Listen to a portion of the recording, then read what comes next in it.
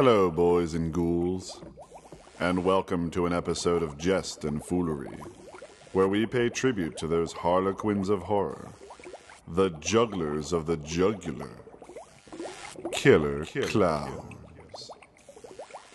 So join us as we get to know those maniacs in big shoes, those monsters with balloons, those laffy-daffy deranged merrymakers who put the cool in coulrophobia. It's the subjects of episode 49. It's clowns.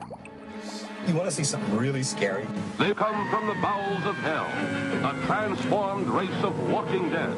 Zombie, exploding heads. Psychos, fanatics, murderers, nutcases. Now, do we all agree that what we are dealing with is vampires? I know that one of you is a werewolf. Ain't nothing but dead folks. I want to kill The undead surround me. You ever talk to a corpse? Satan is our pal. It's boring. Throw the third switch! Not the third switch! Give my creation life!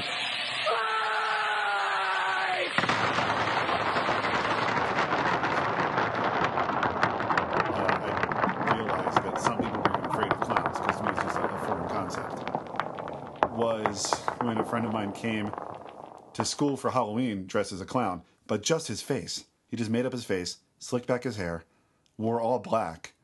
I was like, oh, you're kind of a clown. And he told me that the girl who had recently dumped him was very afraid of clowns. Ooh. So he was going to go and stare at her through her homeroom window. It was all part of a larger plan. Jeez. But also kudos to him for creativity, I guess. Which just left me with, people are afraid of clowns? All right, hey, Kat. Hi, Marshall. What's your spooky gab for this month? I have a couple of pieces of spooky gab. All right. Number one, I went to Forest Lawn Cemetery, Hollywood Hills. Okay. So not Glendale, where you and I went. The other one. Visited Walt Disney and Spencer Tracy, et cetera, et cetera.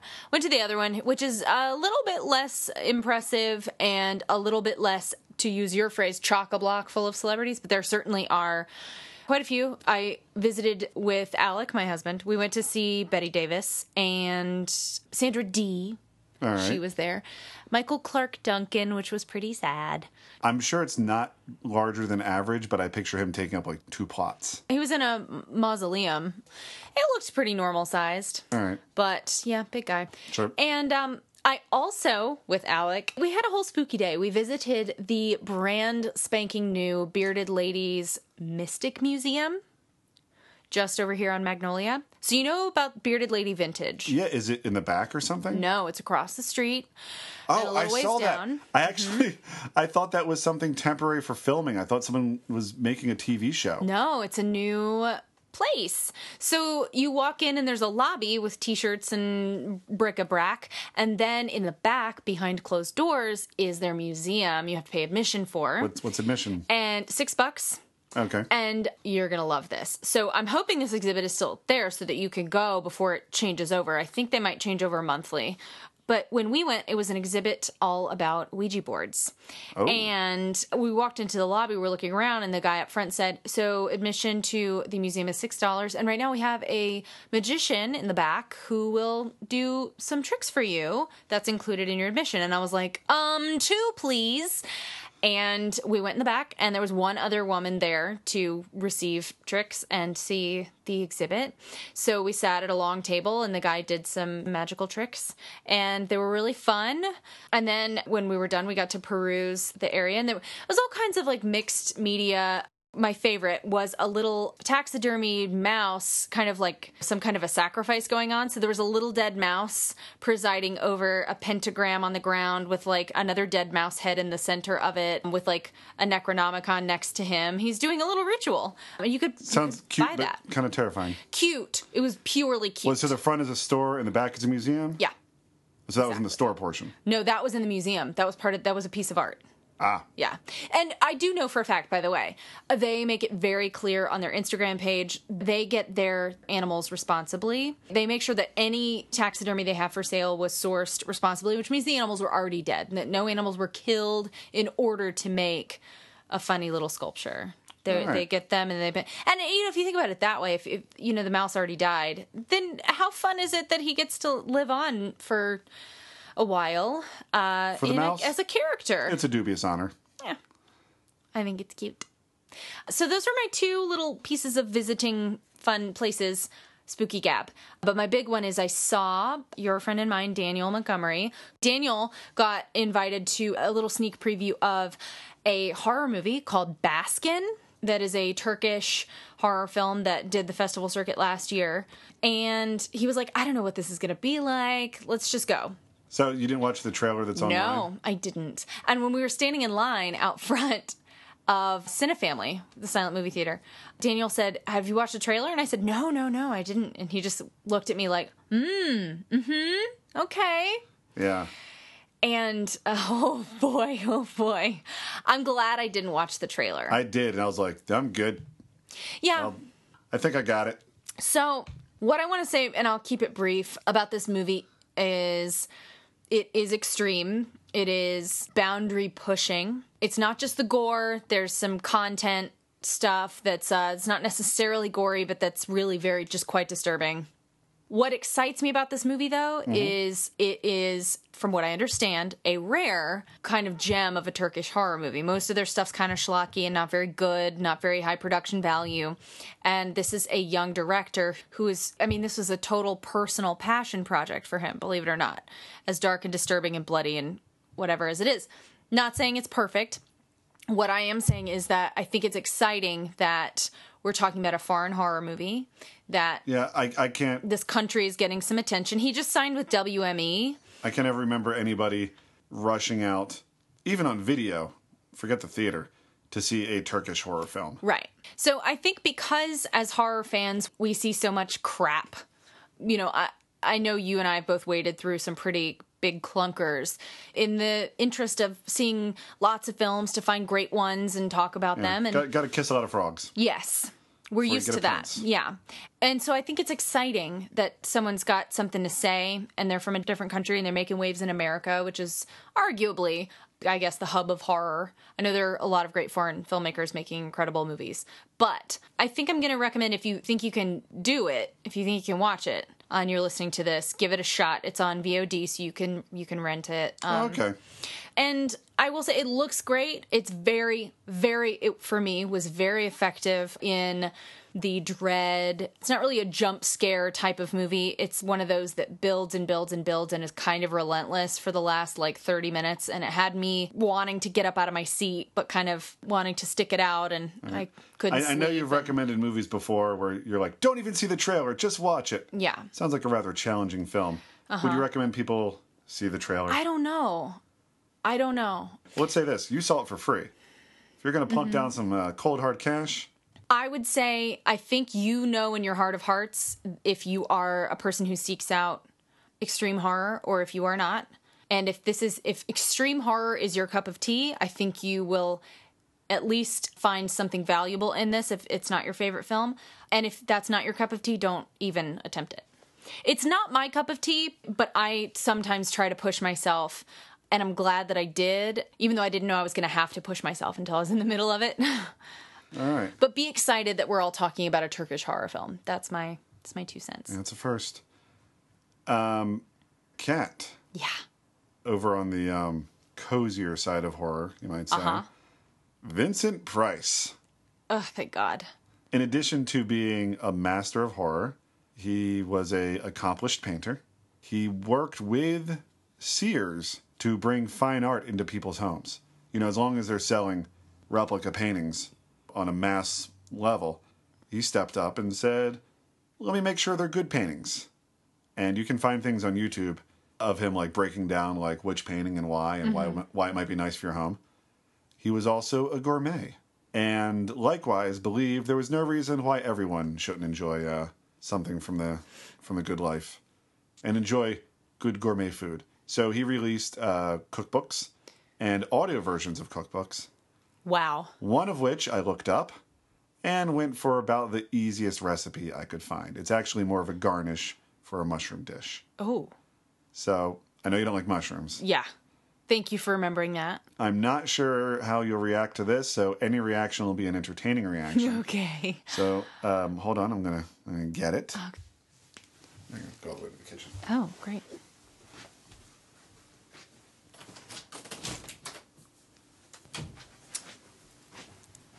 All right, Kat. That looks like a 50s recipe if I've ever seen one. Yeah, this came from his, I think, Austro-Hungarian recording. These are called Viennese eggs. What makes them different from deviled eggs? Well, it's very similar to deviled eggs. Because they look like deviled eggs. Well, with some ham around them. Well, that's my garnish. He said to garnish it with paprika, as you can see here. Yeah, it's beautiful. It's very colorful. Little diamonds of ham. Diamonds. So if you look, some of them are just kind of squares. I see diamonds. He didn't say what size diamonds. If any of these were on a ring, they'd be considered huge diamonds. Yes. But as ham goes, they're just average diamonds. But within it is finely chopped ham, as well as finely chopped gherkin. Ooh, I'm a fan of gherkin. Yep. That's what she said. Sorry. It's on a slight delay, but I got there. So let's both have one. Okay. Cheers. Pretty salty. Mm-hmm. One of the ingredients was just straight up salt. Beautiful presentation. Thank you. It is very salty, but tastes very good. And it looks like, minus the Last Supper plate that you have it on, which I just love. Or maybe that's not quite. No, it's the Last Supper. It is. Also, I made 6 eggs, because that's what the recipe called for. Right. So now I have one for every disciple. Yes, you do. Well, not anymore. I just ate one. But this recipe, these eggs and the ham garnish, it looks like every food display I've seen in the 50s, the old magazines that I get, that just like have every manner of disgusting looking, ugly. I mean, by the way, this is like next level, way better than this isn't like ham jello level, like nasty, but do you know what I mean? These recipes that were like, try this at your next dinner party, and it's like some really gross concoction. It's like bologna loaf with like raspberry jello garnish, and you're like, why? And it looks just awful. I'm not saying this looks awful. I'm saying that this is in the same manner, I think. Well, trying to generalize the 50s, you keep trying to backpedal so I don't get offended at my Viennese eggs. I'm just saying I am delightfully surprised and impressed, and I love that I just had a genuine Vincent Price recipe. Spookmaster Vincent Price.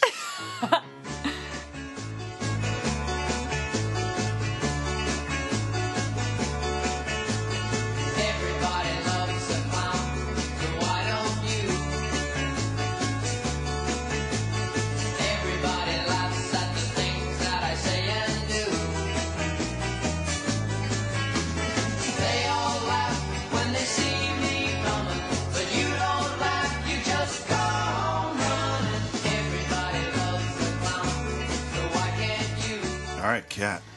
Clowns. Ah! Just kidding. I'm not afraid of clowns. Actually, I was hoping you were, so one of us would be. No, I mean, I think clowns are scary. I am not personally, uniquely, intensely afraid of clowns. I should say that.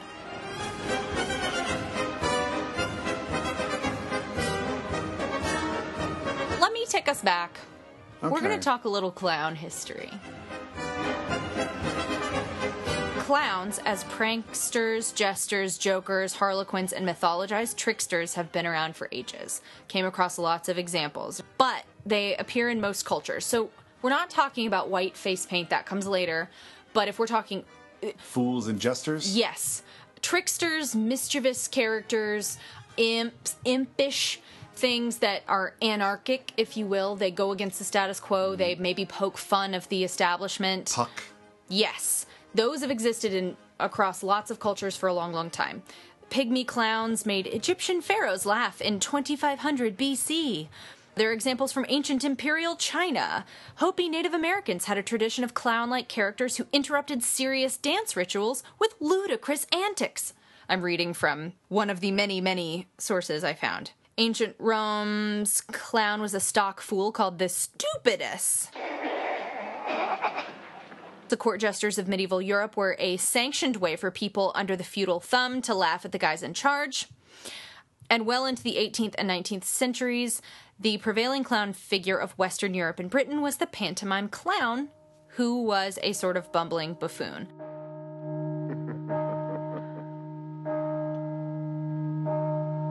And now may I present for your entertainment the dancers Esmeralda and Hop Toad. I came across a couple of times, and so I went ahead and read this short story. Have you ever read Edgar Allan Poe's Hop Frog? No. It's pretty dark. It's about a clown, well, it's a court jester named Hop Frog. He's a dwarf, and they call him Hop Frog because he walks funny. It's kind of sad. And he was pulled out of his, native land to come be there and entertain the king. And there was also this woman, an equally tiny woman, who was also part of the entertainment. I think this may have made its way into the Corman Mask of the Red Death. Yes, yeah. Okay. This is that. So Hop Frog doesn't like to drink and makes him feel funny. The king forces him to drink, and Hop Frog's little lady friend says something to the king. He pushes her, she falls over. Hop Frog gets really upset and devises a plan. There's a masquerade ball. He tells the king, this will go over like gangbusters. You're going to be the 8 orangutans. You're going to look like animals, and we're going to scare everybody. And the king's like, ha ha, what a row. He chains the king and his men up, tars him, and gets them into the ballroom, locks it up, brings a hook down from the ceiling, hooks it to the chain, has them yanked up over the crowd, lights them on fire, and they all burn to death. And he and his little lady friend escape back to their homeland. That's kind of how it plays out in Mask of the Red Death, except it's one guy.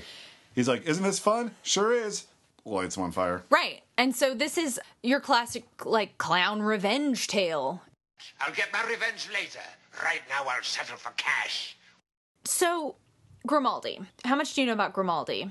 Not a lot. I understand he was a real game changer. Yes. He was like, what if I put on this hair? What if I put on this nose? He had a blue mohawk he put on. A blue mohawk. And white face paint and big red cheeks. And he did acrobatics. And apparently was very talented at that. And he was...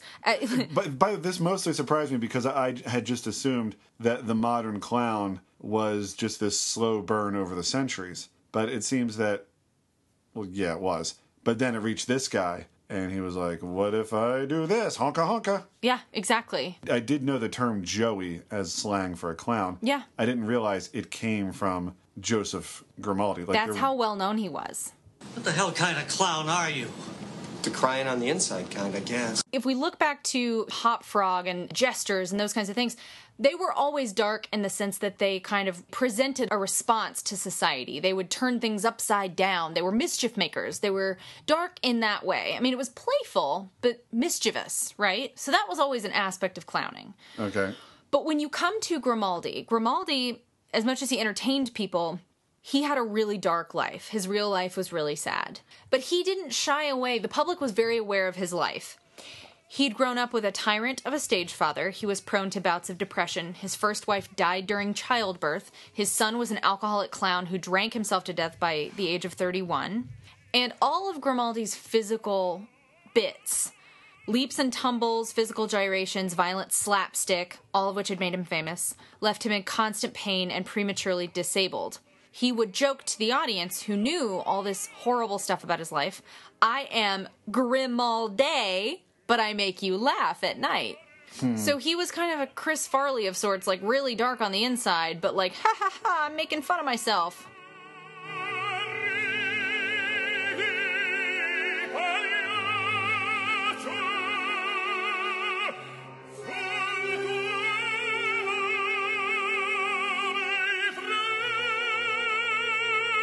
Then you had Pierrot in Paris. That was the name of the clown, the character that this man played, Jean-Gaspard de Barreau, who had kind of similar makeup and was pretty much equally famous in Paris. He's the clown, he's the guy who killed a kid with his walking stick. Yeah, the kid was coming up and making fun of him. Yeah. You're like, hey, clown, what's up, clown? And he rapped him on the head. He's like, take that. And the kid died. Killed him. So the theory is here, these two seminal clowns, these two seminal dark clowns. You've got one who was just this sad sack of a person, but performed his heart out for the people despite all the dark things that were going on in his life. And then this other killer clown. Both kind of happening around the same time, which sort of created this image that never really quite went away in the public consciousness of something dark with happiness on the outside. So really, clowns as we knew them had been around for less than a generation, and we got dark clowns. Mm-hmm. Didn't take long. Well, I mean, they've always been impish and mischievous and all of those things. Well, then we got the funny Around then, the clowns transitioned to the circus rather than kind of being independent players. And then we kind of jumped to the Depression and hobo clowns. That would be America's contribution. I could go on about clowns in that way as a reflection of what America was going through and how they really have been this conduit politically and culturally, going back to court jesters and a safe way to make fun of the ruling class, serving that purpose, and then sort of being a hobo with a, what do you call bindle? Those things? A bindle! They have a word.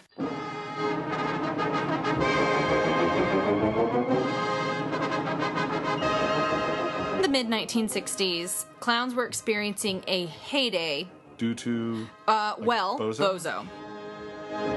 Introducing Bozo, the world's most famous clown.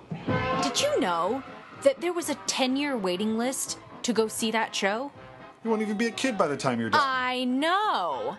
That's how popular Bozo was. And so Bozo, Ronald McDonald, these were beloved characters, right?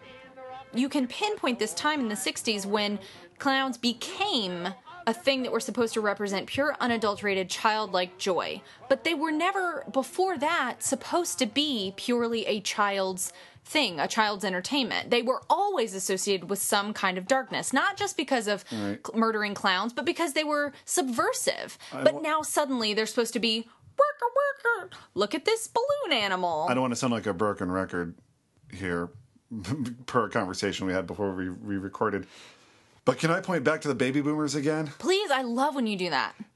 It's your thing. That's who were kids at the time. There were more kids then than we'd ever had in the country at once. So if they liked clowns, clowns it was. Yeah. And if clowns made them happy, then clowns are happy things. Yeah. What's the matter, kid? Don't you like clowns? Why?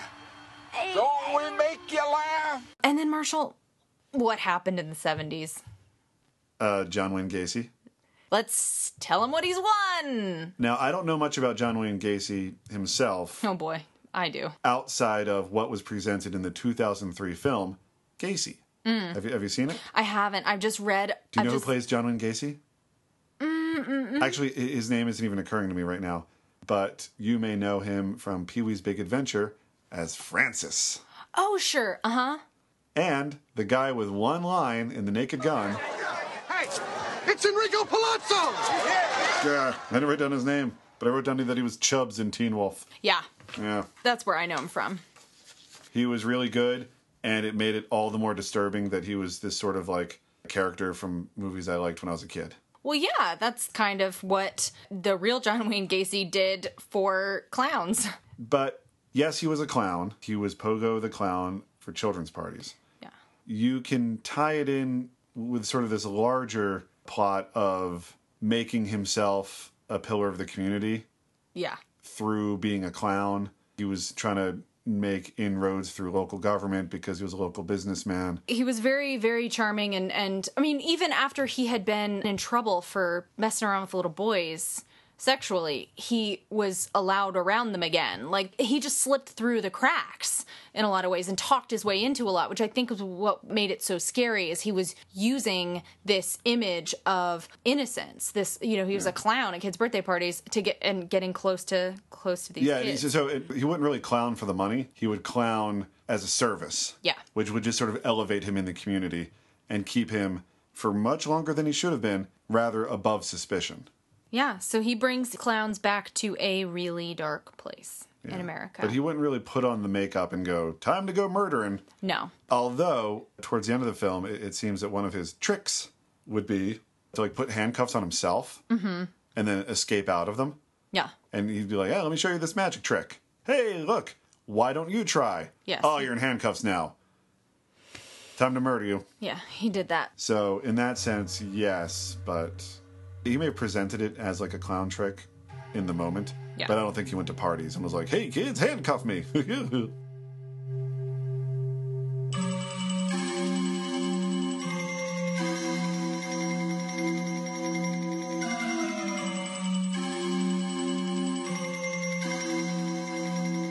When I was telling people the topic of this episode, everybody said two things.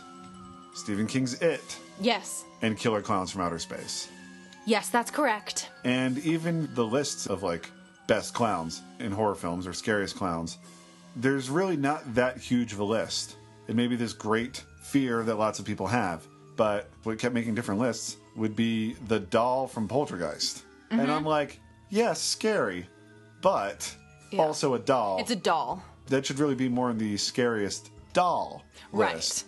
I think it's there because it got a lot of people young and it made a huge impact. And so they can't help but mention it, even though it wasn't like a character of a clown. The cover, that walked and the talked and DVD cover of the remake of Poltergeist is just that clown doll. Well, that's how impactful clown imagery is for people. And other clowns were just the clown from. Like they wouldn't even get names. Right. And unfortunately, the clowns in Killer Clowns from Outer Space, some of them have names, but those were just like behind the scenes things.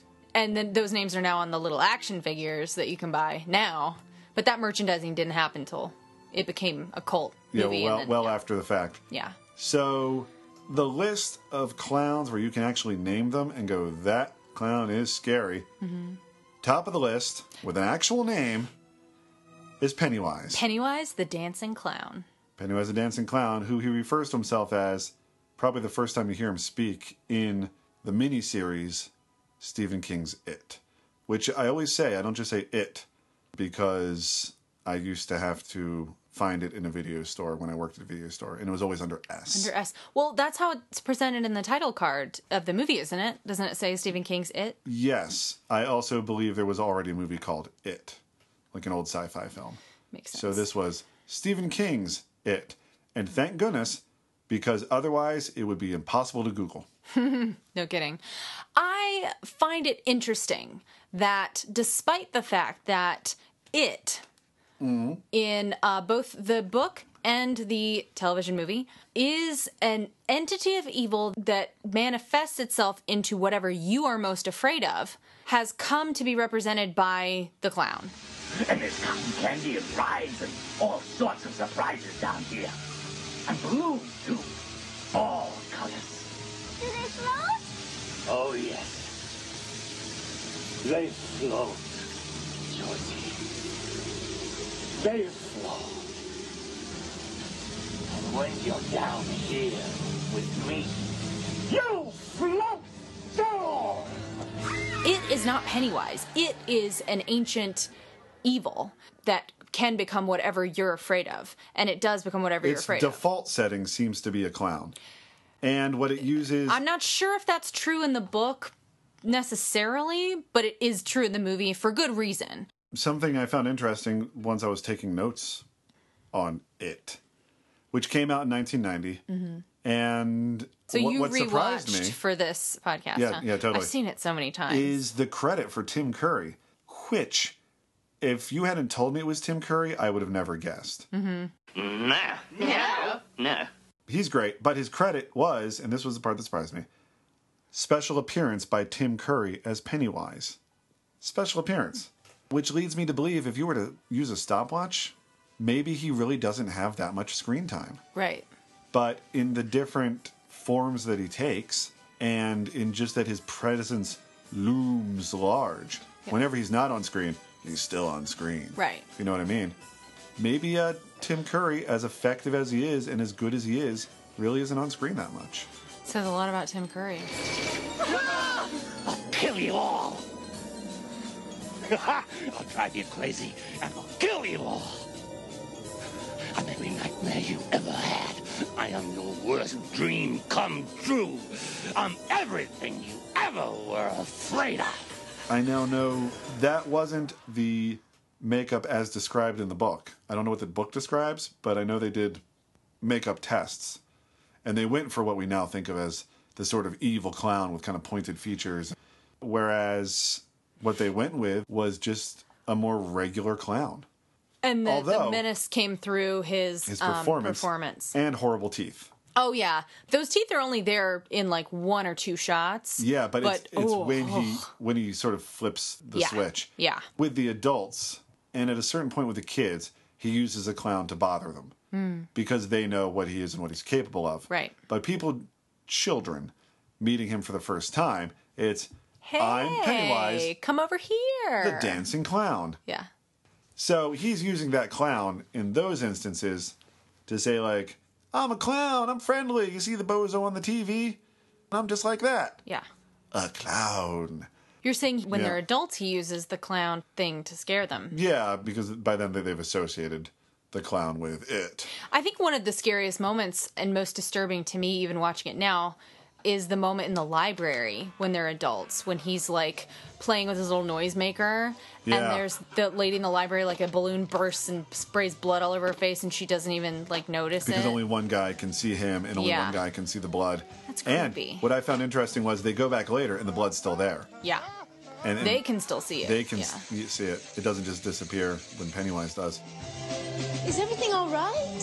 Yes, last chance, Tasha. Get out before it gets dark tonight. You're too old to stop me. You're all too old. It's about 7 kids during a spate of child murders who figure out that it's this ancient evil that, more often than not, I suppose, presents itself as a clown, and they go after it. Mm-hmm. They get it on its own turf, and they learn enough about it to defeat it. And in part, they go after it because they have a personal connection, because one of the kids' little brothers was killed by it, and they've all seen it. And for a part I couldn't figure out, they are being targeted by the clown. Now, I don't know if that's more explained in the book. Part of me thinks it's because he wants to eat them, but they're more delicious when they're scared. He says that once. You know, you taste better when you're scared. Mm-hmm. So does he prefer to eat insane children? So he's just picked these 7 to drive insane? It's been a year or 2. I did read the book fairly recently. I don't recall exactly. Okay, like why them? Right. Why him? Maybe they don't explain it. Okay. I thought somewhere in that vast tome. Probably somewhere, but it was 1,100 pages. So I don't remember. But it's an incredibly good book and totally worth the time. I believe it.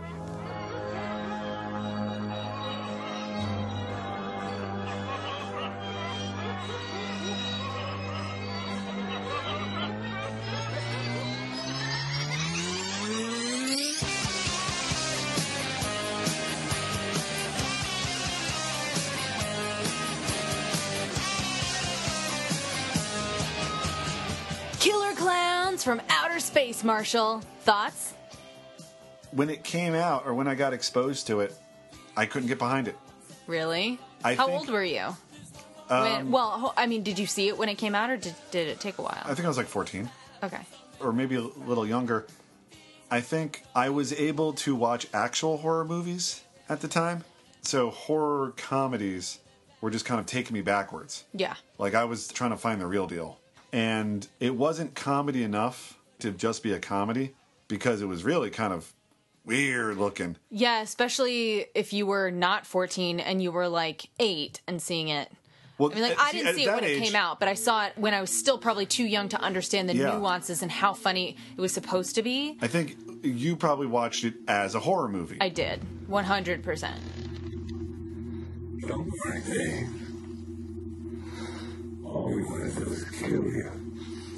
So I was like, here's this scary movie with these messed up looking clown things. So, and then over time you found the humor in it? Yeah, and I recognized a joke here and there for sure. Like, I understood that there were certain moments that were supposed to be kind of funny, but the clowns still were just really scary. And by the way, not because they were clowns, but because they were like gross and slobbery and distorted faces and would wrap me in cotton candy and stick a crazy straw in me and suck my blood. Well, your liquefied remains. Even worse. Nobody stores cotton candy like this. What are you talking about? Of course it is. Look. At the time, I couldn't pick up on the joy of the movie.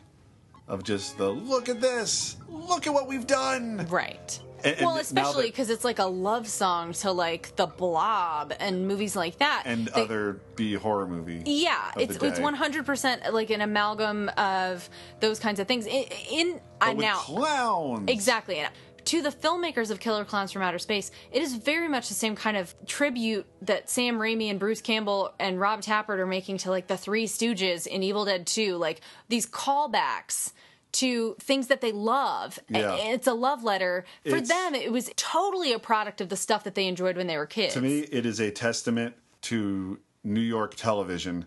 What made you think those guys were New Yorkers? I'm just kidding. Watch any of the behind-the-scenes stuff on YouTube. These guys are so... Their wonderful accents are just great. And I'm living and have lived in a time where, like, you see people who are, like, really into kung fu movies, and it's all just because they grew up in New York with all these New York TV kung fu movies. If what you say is true, the Shaolin and the Wu-Tang could be dangerous. Or they really love B science fiction because they grew up in New York, and I guess WOR would just pump them full of these great old movies. Yeah.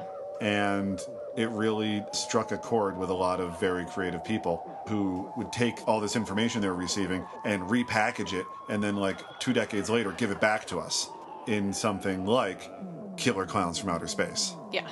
When I learned how much a labor of love it was, it made me have an affection for that movie that I never really had beyond kind of nostalgia. Like for your own life. Like, I used to watch that movie with my brother and be kind of scared, but wanting to prove that I wasn't scared. And it's such a weird thing. And then it's that thing where later in life, you go, you saw Killer Clowns from Outer Space? I saw Killer Clowns from Outer Space. Oh my God. Now that I've learned how much they cared and how they called in favors to their buddies to get the clown costumes made and all of that, it makes me have an affection for this movie I never had, as far as an affection for the fact that it wasn't just some dumb movie. This is something people really cared about. And they were, I want to pronounce their name correctly, the Kyoto brothers. They're 3 brothers who each have their own specialty in mostly special effects, but filmmaking. Calling all clowns, calling all clowns. This is JoJo. Are there any space clowns out there? You guys, will you stop fooling around? Look, Mike, come on. Cocoons, popcorn guns, monster shadows. Ooh, I mean, what do you think we are? We're not as stupid as we look. So these are alien clowns. Doesn't really say if they came from a clown planet or if they like observed our civilization and decided the best way to go about it would be as clowns. But you know what I like and appreciate? They at least address that. There are so many times... There is a scene where they do bandy about 4 theories and basically tell the audience, pick one. And I love that. Even if it's they just touch it and they move on, I love that they say it. That they say, why would they be clowns? Is it this? Is it this? I don't know. It means that you appreciate that the audience has agreed to suspend their disbelief and just, like, deal with it. And they're like, yeah, we get it. It's kind of weird and dumb, but just stick with us. We're fine. We'll get through this together. Somehow, I would think that a big piece of the puzzle of what the heck they are lies in that the inside of their spacecraft is just as clowned out as anything else that they do, which, according to their master plan, Earthlings aren't supposed to go into that unless they have been cocooned and they're being liquefied. Yeah. So why keep up a subterfuge within the inner workings of this unless they just do it 100%. They're clowns all the way. Gold Star Clowns.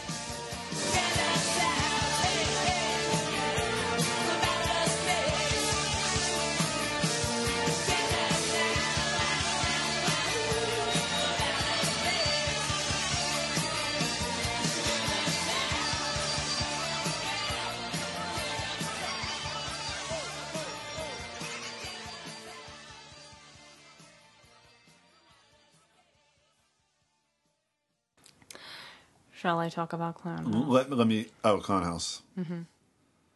Okay. Yeah. I think it's important. You seem reticent. I pretty much put out a moratorium on Clown House back when I was working at a video store. Mm-hmm. And a friend of mine gave me the breakdown. Yeah. And I was just like, pass. And I've stuck to that. Mm. One time I had to spend a whole weekend covering a script that guy had written, and I just felt icky. Mm-hmm. But you're right, it is a complicated topic. Yeah. Especially since film is a collaborative art. Yeah. Or maybe that's just something I tell myself when I say, okay, yeah, Polanski got popped for the 13-year-old, but Robert Towne never did. Jack Nicholson, Faye Dunaway never did. Jerry Goldsmith, that great haunting trumpet score, isn't guilty of sex crimes. Yeah. So, why throw the baby out with the bathwater? So, but the more someone has creative control over something, yeah, the harder it is to ignore, all the way up to one of my favorite things. One of the things that shaped me as a storyteller, a verbal storyteller at least, is Bill Cosby himself. The capital H, himself, the routine. Yeah. But I can't really point to any other creative force besides the director, and that was mostly was him sitting on a chair. Yeah. And they're kind of two sides of the spectrum. So the more creative control you have, the more I'm sort of turned off. And this movie was written and directed by the same guy? Yes, written and directed by Victor Salva. We're talking about Clown House, which came out in 1989. And I hear you. For me, Marshall, Bill Cosby himself, I feel like this might have come up on our podcast before. Maybe. Yeah, but I cut it out. Yeah, maybe you did. We talked about it. But I think this is important to talk about. Okay.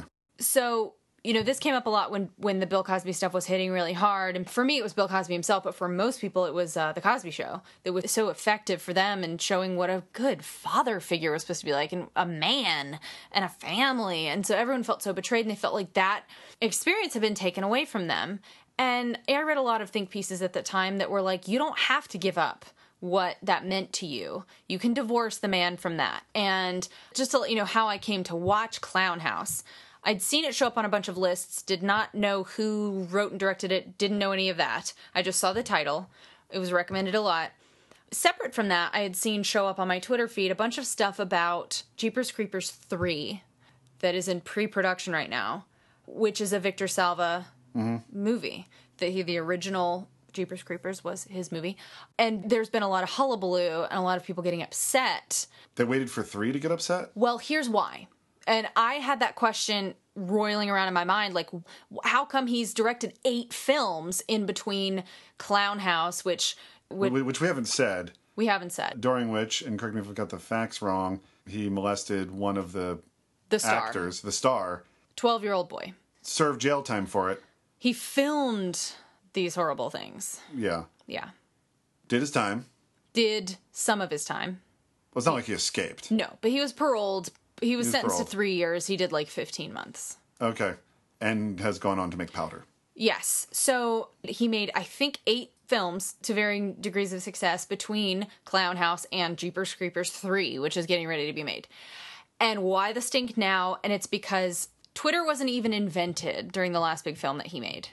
So now I say Twitter because I think Twitter is the biggest kind of talking platform we have in many ways. And it's the biggest disseminator of information and thought, in many ways. It's the wildfire of the social media. Yes. So that's why.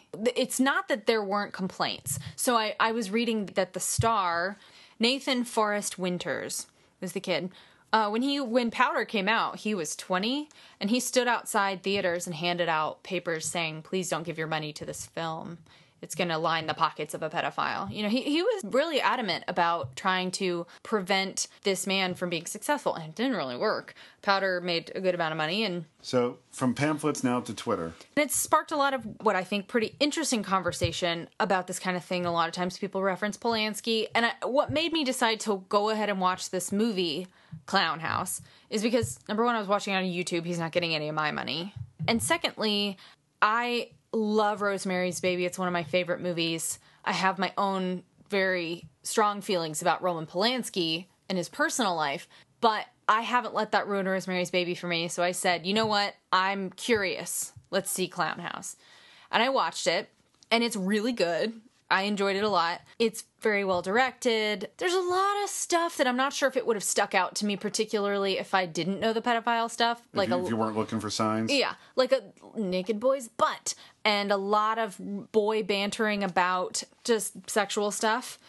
Now, with that said, I also think that this movie has a lot, ironically, to say about masculinity and boyhood and some really important things, I think, in some ways. The story follows it's 3 brothers, and the youngest brother is like deathly afraid of clowns.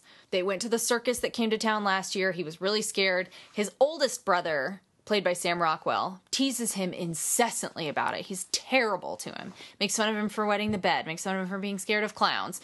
Antagonizes him when he's in the middle of being scared. Like, he's just terrible to him. But they decide to go to the circus this year, and despite his fears, he's like, I'm gonna be tough, I can do it. And then they go, and they're in the Big Top, the small Big Top. I mean, it's a traveling circus. And there are clowns that come out to perform, and there's one clown that singles him out and tries to pull him on stage, and he's terrified and runs out of the tent. He didn't conquer his fear, he's just totally scared. Anyway, mom and dad are out of town. They go back to their empty house.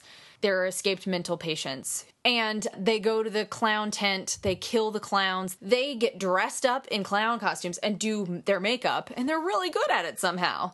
And they look like clowns. And they go to the house that the little boys are in. And along the way, there's other stuff that happens. They kill other people. But they wind up at the kid's house. And ultimately, the little kid who's so afraid of clowns kind of has to face his fears and defeat the clowns. And what's interesting is the movie ends with like a quote on screen about fear, like how you can't run from fear because it's inside of you. You have to face it. And in many ways, this movie's like a really great story about a kid having to, there's literally a part where his middle brother, who's nice to him, not the mean older brother, the middle brother's like, we have to get out of here. Let's run. And the little kid decides not to run. But to face his fears. He's going to face his fears. And it's so ironic to me that while this guy's directing a movie about a kid empowering himself to sort of decide to stop running and just like deal with this problem of his, he's like doing a thing that is going to strip a person of their life in many ways for years and years. He's victimizing someone. And that he's capable of simultaneously telling such a story about empowerment and facing your fears, and then doing such a horrible thing to a human and victimizing them in a way that's going to affect them for the rest of their lives. It's just nutty to me. But bringing it back to what we talked about with clowns and the darkness hiding behind them, this is a movie that has some really dark, personal, real-life undertones. Really dark. But I think... it's weird because I was reading a lot of think pieces about this, and a lot of people were saying, like you said, well, he served his time. It doesn't seem as though he's victimized anyone else. No one else has come forward, I don't think. And it seems as though in the intervening years, he is not committed another such crime. We hold pedophilia like below murder in this culture. Like, it's worse to be a child molester. If he had killed somebody or was still in jail, I think people, including myself, would be more accepting of this movie. But since he's out walking around and living a free man's life, as much as you can when everyone knows your business, to then be the participant as much as you can be when you're the viewer of the film, that's your job in the art form as participant or consumer, it's just a turnoff. Absolutely. There's a lot of movies out there where no one was victimized in the cast. Yeah. That I'm forewarned about. And I just think, I'll just watch them first. And then when I run out of those, I'll check out Clown House. I will say Sam Rockwell. He's already he's super duper Sam Rockwell in this movie. He just pops on screen. He's really great. And there's a comedian that was on one segment of an MTV comedy stand-up show, the MTV's Half Hour Comedy Hour. He would do comedy under the name Tree. And is that why it said Tree as Chizo? Oh, he's credited as Tree. He's credited as Tree. Because I saw in the opening credits, I was like, Tree as Chizo. So this guy must have been a clown in his own right. That's what my assumption was. I didn't really look into it. I was too busy looking up stuff about child molesters. He wasn't a clown. He was this like big, bald, like leather jacket stand-up comedian all of his delivery would be like this. And I watched him with Cavallini like once, and then we quoted him for months. Really? Yeah, and... Well, all the guys who played clowns, both the innocent circus clowns who got killed later and the evil people who made themselves into clowns to be on the hiding, they were all very good. And one of the clowns even seemed to be French, which I was like, oh, cool, history, kind of. French clown. Yeah. So, Clown House. You can watch it for free. Yeah. And it seems that's the only morally acceptable way to do it. Yeah. All right. I think so. Right, kids. Now it's time for Funny Bones. So, hello, Funny Bones. Hello, Funny Bones. Goodbye, Funny Bones. Nice one. You are so Right, nice. here it is. Juggling.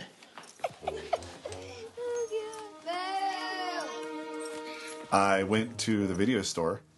I was with Sumo Dan. It was the first day of spring, and for Philadelphians, that means free water ice from Rita's. Really? Even out here in California, they keep that up.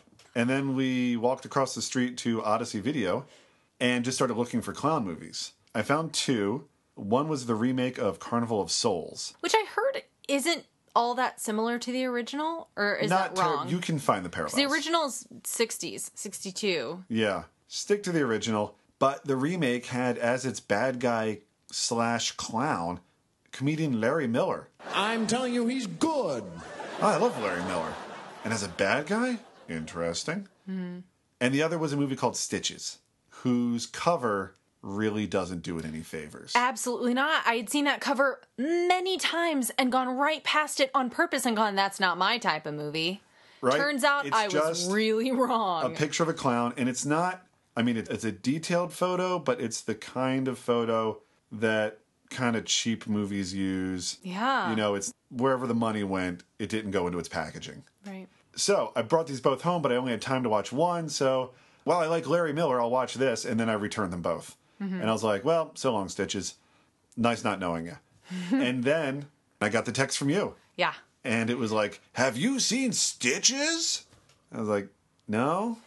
You must, all caps. I did say that, and I was only maybe 30 minutes in the movie when I texted you that. That's how good it already was. And I was Really? like, Marshall has to see this. So I was like, so I got to go back and get Stitches. Yeah. So I did, watched it, and I can see why you were so excited. Yeah. Everybody happy? This is an Irish movie. It is an Irish movie. It starts with a clown, not a very good one, going to a kid's party. And as bad as the clown is, the kids are terrible. Oh. He's like, I'm going to pull a rabbit out of the hat. And the kid's pouring his drink into the hat. Like, the kids are just doing all manner of terrible things. Yeah. Except, really, I guess, for the kid whose birthday main party it kid. is. He's not really participating. He's not stopping it either. One kid ties his big clown shoelaces together. Yeah. And he trips and falls on a knife that's in an open dishwasher. It's incredible. Bleeds buckets onto the child whose birthday it is. Yeah. And then dies. Yeah. It really 6 years gruesome later, death. now the kid is somewhere in his high school experience. Yeah. Haunted by images of clowns. Yeah. All the other kids at the party seem to have gotten over it, but they didn't get a bloodbath No. on their face at their birthday. They're not living in that same house. Can't sleep. Clown will eat me. And he's fallen out of touch with these kids. A few of them. Well, he's still in. It's not a big town. Yeah. It's not a big class. But he's not close to them, really. But in between the two, while he's still a kid, he doesn't know if it was a dream, if it was real.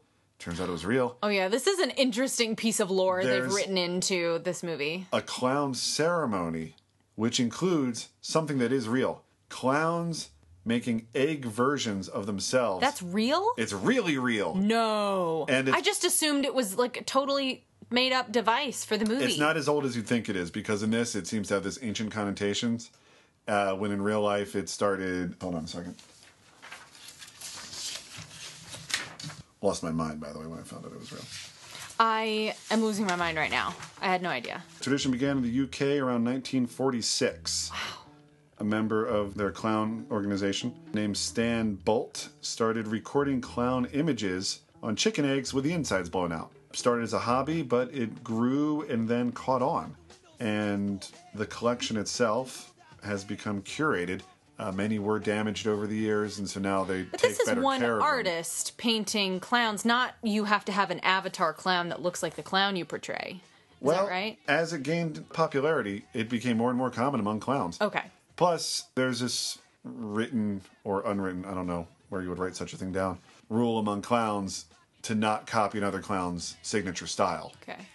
And one way of recording that signature style can be on an egg. That's so charming. Yeah, that's right. I'm the Eggman. Driving around, king of the town. Always got my windows rolled down. Ready to throw. You know, I'm the Eggman. About 20 years ago, the clown egg tradition made its way to the United States. The collection now includes over 600 eggs, covering clowns of all types from all around the world. Wow. And what you're describing, this clown ceremony, Yeah, is that the now, kid the movie wakes up, takes it. we think, he's either waking up in the middle of the night or having a dream, where he goes to the graveyard that is sadly very near his house. Can you imagine someone dying a horrible death in your home and then being being buried within close enough distance where you can look through like a telescope out your window and see where they're buried? Anyway, terrifying for a child. So, but he goes to the graveyard, goes inside like the mausoleum, the crypt where the clown is being buried, and there's a bunch of clowns All doing a like a ceremony. for the dead clown and placing his like egg avatar on a shelf with a bunch of other ones. Yeah. And the kid's like, ugh. After which he gets a warning. No, they're not doing anything besides mourning him. Mm-hmm. But they do let him know that like any clown who doesn't finish a party can come back. Basically. It's genius. And then he gets the line, this is from like one of the kind of scary clowns, but they're all clowns at night, which kind of makes them scary. Mm-hmm. Just by being around at night. A joke told the second time isn't as funny.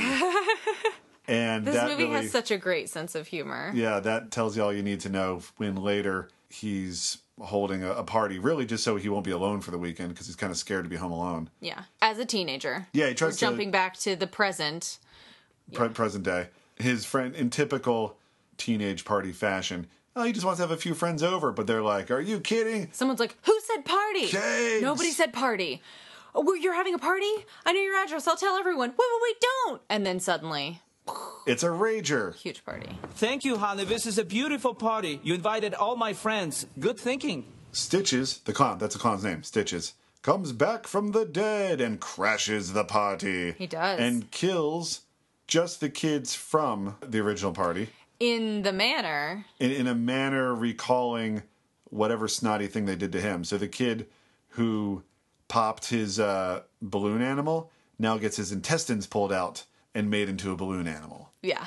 Just for example. Your lower intestines. So over the top. Outrageously over the top. Yeah. One guy gets his brain scooped out like ice cream. And the puns, there are delightful Visual puns in this movie. puns and actual. Visual and spoken Verbal puns. Yeah, and it all plays really well. I mean, sometimes that stuff is just dumb, and it comes off. I mean, it's just that thing that's just the perfect storm, where it's the actors are doing a great job, it's well written, the effects are fun, that makes it just. I think it gels so well. I mean, to me, this is rewatchable. I would show this to someone. Who are those clowns? Holy shit! Clown attack! Clown attack? Yeah. Something we surprisingly haven't talked much about is clown kills. In these horror films, the handful we've mentioned so far, clowns killing in a way that only clowns can kill. I'd say the majority belongs to Killer Clowns from Outer Space. In Stitches, you've got his prop umbrella really does a job Yeah. on that one girl. Balloon animal intestines, Yep. I mentioned. The ice cream thing, I guess the ice Kids' cream parties? brains. Sure, yeah. Right? Yeah. In It, he more uses being a clown to lure and to menace. He never really kills anybody Right. with clowning. He's not like the Joker, who we haven't mentioned, the Joker, who's like, smell my flower, and then it's acid. Yeah. Or shake hands with my joy buzzer. Oops, 20,000 volts. Right. It doesn't get into any of that, though the Killer Clowns from Outer Space, that's almost all they do. You get like the funny fighting clown, and I think this clowning book from the 70s that I got out of the library that we were looking at. Yeah. There's a whole section on a clown fight. Here we go. The boxing gag. Oh, how funny. Part of slapstick. The old boxing gag. Oh, and he actually knocks his block off. Yeah. He literally punches his head off. Provided your head is your block. Yes. That's right. He punches a guy's head right off. Yeah. The girl is like stuck in the house with the like killer snake clowns kind of things. Mm-hmm. And she goes to the window and there's the clowns outside with the old fireman gag. You know, where it's like, I love that. Jump into this. That's great. They send out killer popcorn. They wrap you up in killer cotton candy. And the little puppets, they're like a Punch and Judy. Yeah. But I think that's more like you were saying with the It bit, where they're like, he's using them to lure the guy over. Yeah. So he does a little puppet show for him, and the human guy is like, oh, cool. And then one of the clowns like vaporizes the other one with a gun, like a ray. And then the guy's like, oh, he's still laughing. And then the big clown comes up from behind and turns the gun on the human. And he's not laughing anymore. 1 lemon meringue pie. 1 lemon meringue pie coming up. Pick up pie. Roger. Your pie, sir. 1 banana cream pie. The old pie in the face. The old pie in the face. I have never gotten a pie in the face. Me neither. That's a goal. Yeah. Doesn't have to be like a full-on pie. It can just be whipped cream in a pan. I've neither given nor received. I guess it's really at the end of the day a waste of a pie. But in Killer Clowns from Outer Space, the guy gets covered in the cream pies, and it seems there's more there than just pie because he kind of starts to melt as a result. Yeah, it's pretty gross. Yeah.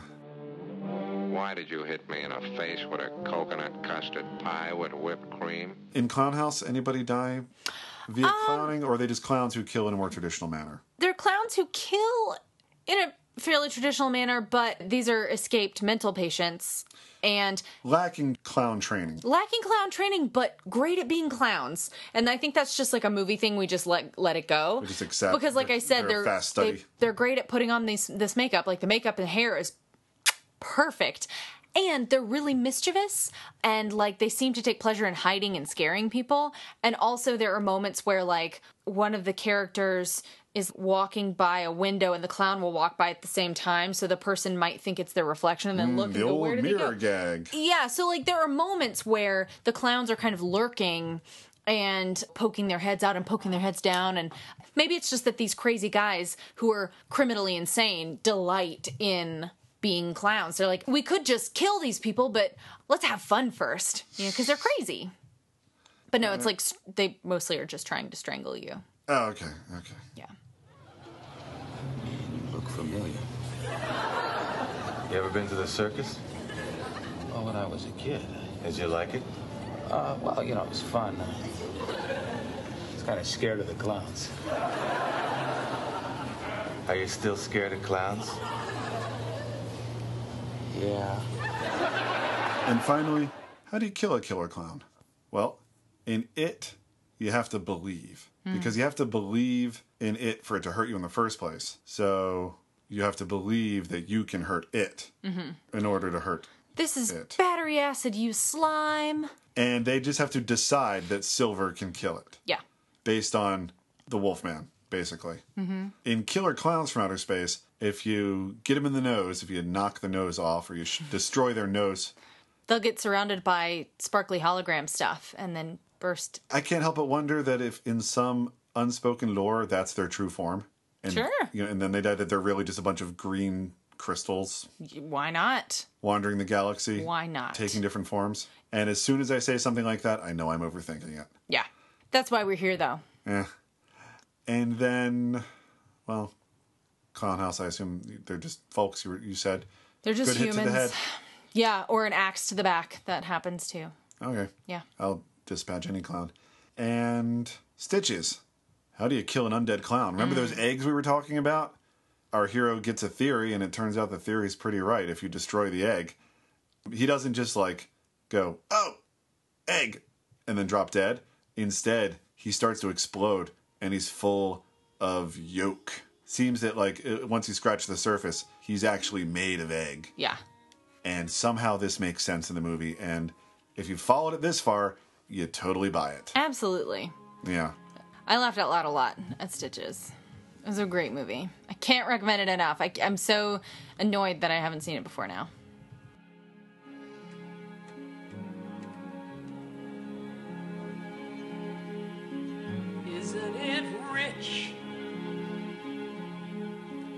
we a pair?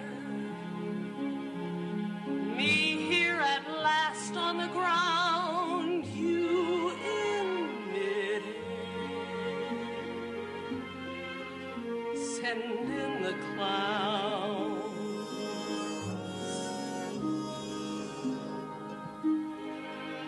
Isn't it bliss? Don't you approve? One who keeps tearing around, one who can't move. Where are the clowns? Send in the clowns. Okay, Kat. Clowns. Did you ever think we would talk so long about clowns? I did, which is why I knew we'd need a whole episode. That's true. Yeah. Well, everybody, thanks for sticking with us. If you are terrified of clowns, good job. Yeah. If it's been a while or if you've never seen It, the miniseries, there's talk about making a new It movie, but it doesn't really seem to be happening anytime soon. I believe it's definitely a go. Oh, it's a but go? I just think it will take a couple years to come out. Between now and then, Stephen King's It, the miniseries, the two-parter, is available on home video. So check it out, won't you? And the book seems like so huge that even at, 4 hours, maybe, and then they take commercials out, the miniseries can just seem like a giant ad for the book. You know?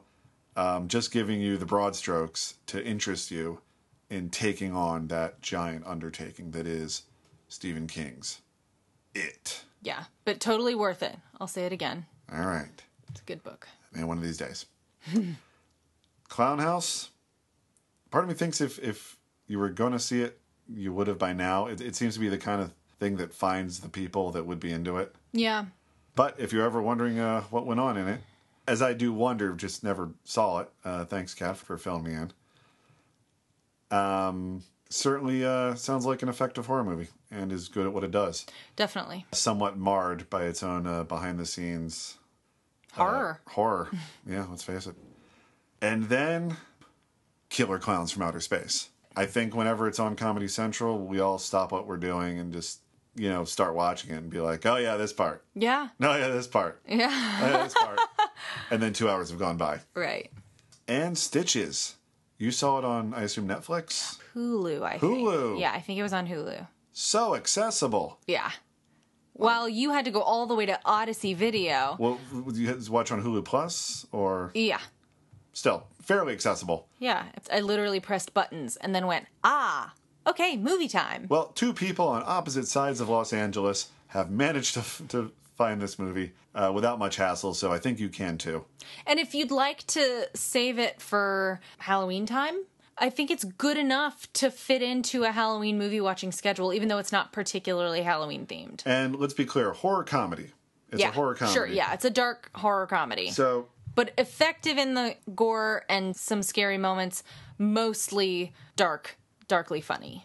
Darkly funny. 100% entertaining. You want to double up something with Fido or Shaun of the Dead? Yeah. I guess we can add this to that short list of effective horror comedies. Absolutely. So next Halloween time, you're getting together with the friends. What We Do in the Shadows, feature 1. And for those who can hang out later, Stitches. Yeah. Have a cocktail, watch Stitches. And I think a nice takeaway from this would be that there's a lot of non-serial killing clowns out there who go through great personal effort to be clowns.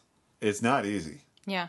And probably doesn't pay that great, I'd say. But it's an art form. It's an art form. It's a labor of love.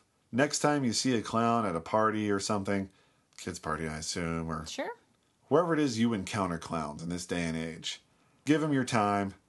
Give them some applause or laughter or whatever it is they're trying to And in defense of clowns, from you. I should mention, I did come across a couple of studies that were done fairly recently that showed that therapeutic clowns in hospitals were actually able to reduce pre-op stress in kids. So they're... the whole Patch Adams approach? Absolutely. So it's not that kids are inherently necessarily scared of clowns. Some certainly might be because they've got paint and they can't really tell. They look human, but something makes them a little off. There are plenty of kids who are actually really, it makes them feel good and happy and de-stress them before they had to go through something stressful.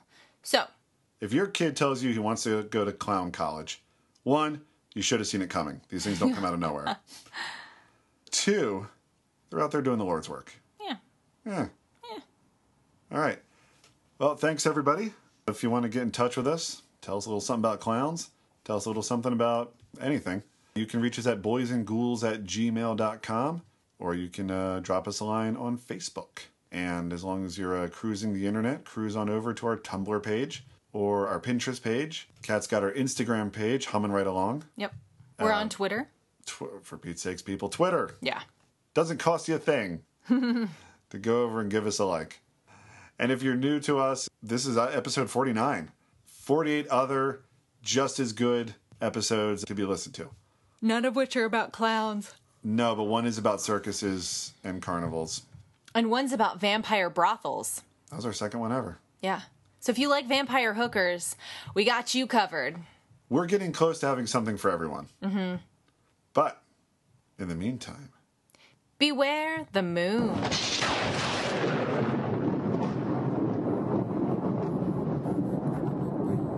I surround the mushrooms with Viennese stuffed eggs for a lovely hors d'oeuvre course. The stuffed eggs are simplicity themselves to prepare. First, we hard boil 6 eggs. Now, split the eggs lengthwise and remove the yolks. I then mash the yolks with 2 tablespoons of mayonnaise. When this is smooth, I mix in 4 tablespoons of finely chopped cooked ham, 1 tablespoon of minced gherkins, and 1 teaspoon of salt. I then mound the filling into the whites and garnish them with paprika and little diamonds of ham. I like to serve a medium white wine with these. A Chenin Blanc is lovely, or a Fumé Blanc. This dish spells hospitality.